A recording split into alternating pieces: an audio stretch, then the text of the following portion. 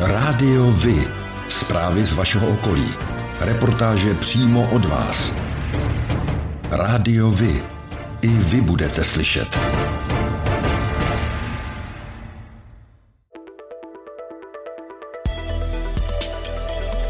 Rádio Vy. Stanice města Úvaly.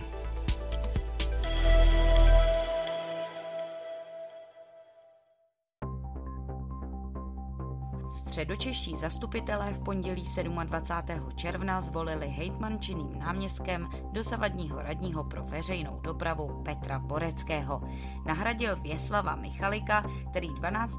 června náhle zemřel. Borecký si ponechal svou oblast veřejné dopravy a Michalikovu agendu, tedy finance, dotace a inovace, si mezi sebe zatím rozdělí jednotliví radní. Dosavadní hejtmančin náměstek Michalik byl také předsedou středočeských starostů, celostátním místopředsedou STAN a starostou Dolních Břežan u Prahy. Středočeská organizace STAN zatím Michalikova nástupce volit nebude. Dolní Břežany by do zářijových voleb měli řídit jen místostarostové. Na 5. veřejném zasedání zastupitelstva veřejně poděkoval pan Martínek, občan Úval, za zdražení jízdného.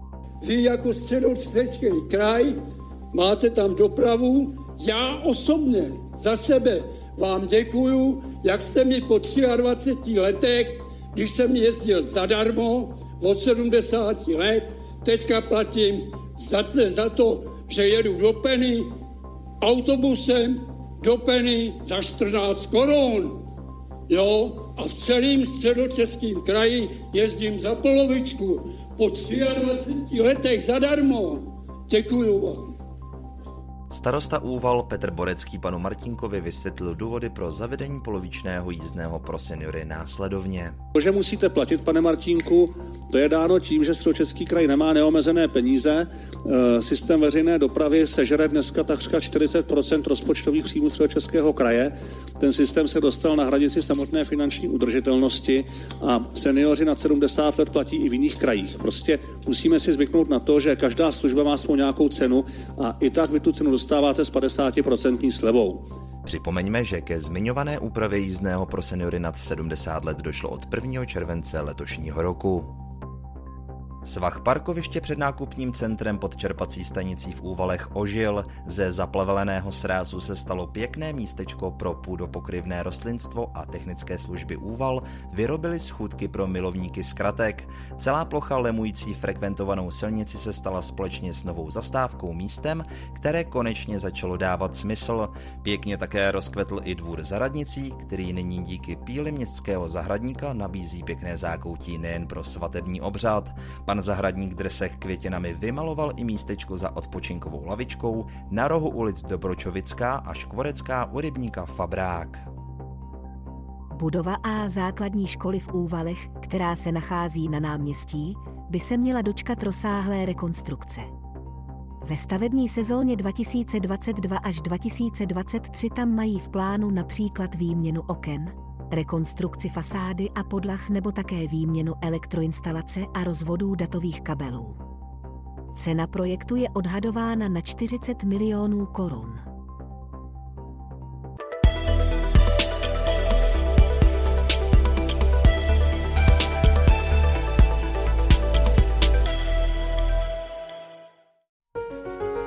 Partnerem této epizody je společnost AV.cz, odpadové hospodářství.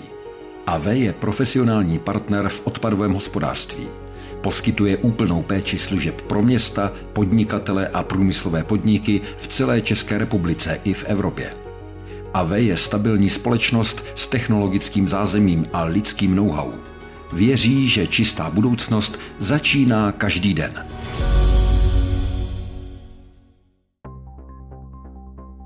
V úterý 31. května si na chování školáků stěžovala obyvatelka Nehvist. Osmáci zákon neporušovali a strážník je pouze napomenul, aby neprodukovali tolik hluku, což na chvíli pomohlo. Další zásah začal koncem května nebezpečně znějícím oznámením obyvatele Nehvist, že v ulici na Příštipku pomalu projíždí dodávka Ducato, kterou řídí muž v kukle. Strážník tedy projel ulici i celé Nehvizdy, ale žádnou dodávku nespatřil. Dětská hřiště porostou v Říčanech jako houby po dešti, zejména díky kolegyni paní Markétě Kremoníny se zlepšuje i stav dětských hřišť. Po úspěšné trampolíně by měly ještě přes prázdniny přibýt další dole v Říčanech. Novela Nové hřiště se teď bude stavět u Mlejňáku, na Lázeňské louce se zase vymění prvky a doplní hopsakoule.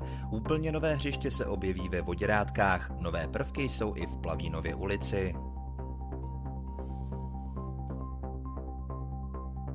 V blízkosti ulice Na pruhu, nedaleko Tomových parků v Lázních Toušeň, byly nedávno pokáceny chorobou poškozené jasany. Aktuálně bylo v této oblasti vysazeno 8 nových habrů. Zdá se, že stromy dobře zakořenily a s teplými dny se začaly bohatě zelenat. Bude sice nějaký čas trvat, než habry plně nahradí velikostí koruny stromy, ale tento druh by již v této lokalitě neměl mít takové zdravotní problémy. Velká města mají na svých hřbitovech tabulky se jmény osobností, na které jsou hrdí. Zásluhou pana Bohaty má Kostelec nad Černými lesy už také zmapováno, kdo a kde má na místním hřbitově náhrobek. Na nástěnce u vchodu tak nyní naleznete popis historie hřbitova i s plánkem významných neboštíků. Mezi nimi najdete nejznámější hrnčíře, stavitele, také nejdéle působícího starostu nebo školníka, dále i hrdiny z obou světových válek. Málo kdo asi ví, že na zdejším hřbitově leží i spoluzakladatel populární SK Slavie. V květnu vydala obec Dřevčice společně s oblastním muzeem Praha Východ v Brandýse nad Labem publikaci Dřevčice v kronikách a vyprávění. Kniha se snaží seznámit čtenáře s dějinami obce prostřednictvím 88 kapitol pojednávajících o událostech, stavbách, osobnostech nebo zajímavostech, které během téměř tisíce let její existence obec poznamenaly. Publikaci lze zakoupit na obecním úřadě v Dřevčicích nebo v Brandýském muzeu.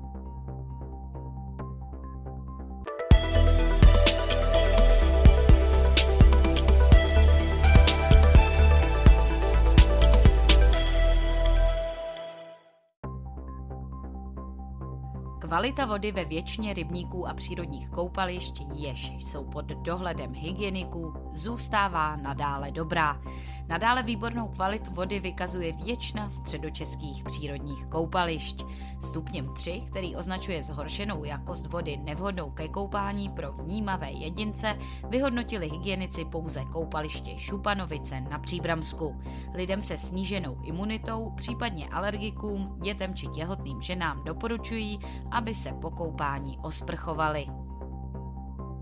Letošní situace ve školství je kritická. Do základních škol míří silnější ročníky a přibydou děti z Ukrajiny. Starosta obce Psáry a krajní radní pro oblast školství Milan Vácha uvádí jako řešení možnosti vyplývající z novel zákonů souhrnně označovaných jako takzvaný Lex Ukrajina. Ty umožňují využívat v příštím školním roce pro výuku kromě odborných učeben i místa, která pro vyučování nejsou určena a nesplňují ani stavebně hygienické předpisy pro třídy, například domy dětí a mládeže, základní umělecké školy, knihovny, kulturní a volnočasová centra a další prostory. Z krátkodobého hlediska je proto hlavní obnovení dotačních titulů na menší projekty, přístavby a vestavby. Odbor životního prostředí a zemědělství Středočeského kraje dočasně povolil odlov chráněného kormorána velkého. Kormoráni, jakožto zdatní lovci, způsobují značné škody, zejména rybářům. Ti dostali za přesně stanovených podmínek povolení k redukci populace kormoránů o 20%. Kormoráni budou moci být loveni ve stanovených částech Středočeského kraje mimo chráněná území od začátku srpna do konce března příštího roku. Potom výjimka skončí. Vývoj nových léčiv pro boj s rakovinou nebo zkoumání vesmíru patří ke stěžejním tématům bádání, jehož ohniskem se stanou střední Čechy. V kraji bude dočasně působit 30 špičkových mladých vědců z celého světa, postdoktorandů, kteří budou moci využívat výzkumnou infrastrukturu, jež je v kraji k dispozici, a to včetně laboratoří ve Vesci nebo laserů v Dolních Břežanech. Jejich pobyt a práci podpoří téměř 90 milionů korun z programu Horizont Horizon Europe, které pro tento účel získalo Středočeské inovační centrum.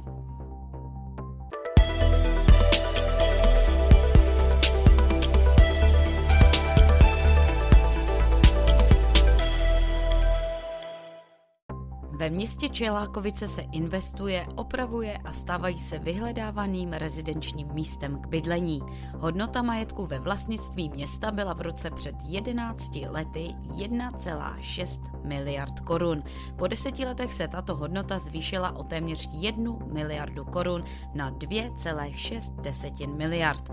Na území města jsou jasně vymezené rozvojové plochy v Záluží, v průmyslovém areálu Kovohutí a v Prokopě. Není ale žádoucí, aby se počet obyvatel města skokově zvýšil. Obec Šestajovice připravuje projekt na umístění 3 modulových staveb do parku Svornosti na Balkáně. Mělo by se jednat o dočasné umístění 2 ordinací praktických lékařů, včetně zázemí. Do budoucna se počítá se jejich přesunem do nového společenského centra. Rozměr modulu je 4,5 na 8,5 metru a celková plocha záboru bude cirka 120 metrů čtverečních. Očekávaná cena mobilní stavby z výběrového řízení je cirka 3,5 milionu korun. Parkování je k dispozici v ulici Teršova a na parkovišti. Informační a kulturní centrum ve Staré Boleslavi zve návštěvníky na noční prohlídky Baziliky svatého Václava. Nejbližší prohlídka se uskuteční v pátek 15. července ve 22 hodin. Další noční prohlídky proběhnou 8. a 19. srpna. Stejně tak lze při neobvyklé pozdní prohlídce navštívit i poutní kostel Na Nebevzetí Panny Marie. V tomto případě je nejbližší možný termín 12. srpna, taktéž ve 22 hodin. Některá středočeská města zaznamenala v posledních letech nárůst počtu obyvatel, kteří nemají ve městě hlášený trvalý pobyt. Brandýs nad Labem Stará Boleslav, 8. nejlidnatější město v regionu, o tom ví své a snaží se najít způsob, jak lidi k trvalému bydlišti motivovat. Ve městě bydlí totiž až 4 000 lidí, kteří ho mají hlášený jinde. Díky tomu město přichází odhadem až o 60 milionů korun ročně z rozpočtového určení daní, což se samozřejmě někde projeví. Například na podzim začne v Brandýse nákladná stavba multifunkční sportovní haly a taky modernizace čističky odpadních vod. Město tak kvůli tomu musí zvýšit současný úvěr ze 100 milionů na 300 milionů korun.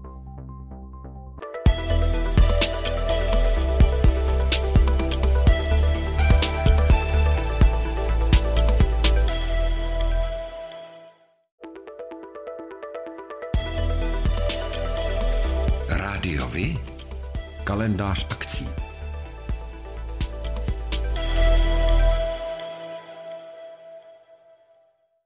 Ve středu 20. července od 19 hodin se budete moci na náměstí v Úvalech zaposlouchat do filmových melodií hraných na klasické nástroje při koncertu hudebního tělesa Dobře naladění. Večerem budou znít skladby třeba z Jamese Bonda nebo Foresta Gumpa.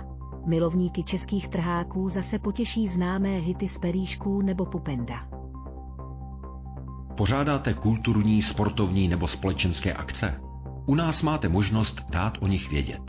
Zveřejnění pozvánky v našem kalendáři je zcela zdarma. Máme zkušenosti s pořádáním kulturních akcí a dlouhodobě se v tomto prostředí profesionálně pohybujeme. Rádi tak společně s vámi najdeme cestu k co největšímu zviditelnění vašich kulturních a společenských akcí. I vy můžete být slyšet.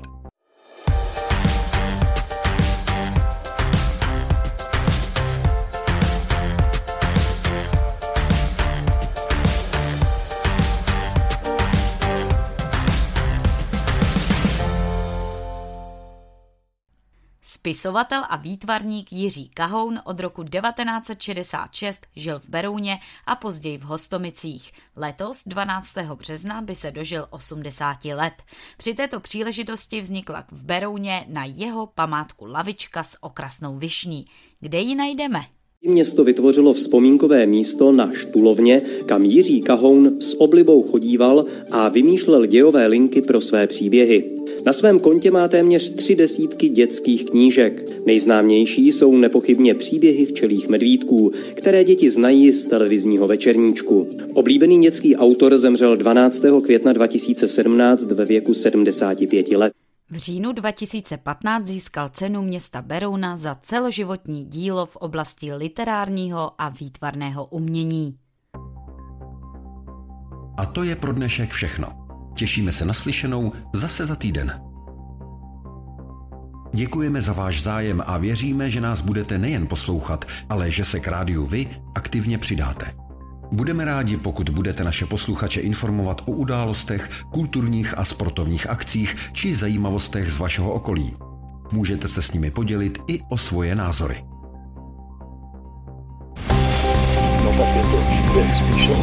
Rádio Vy.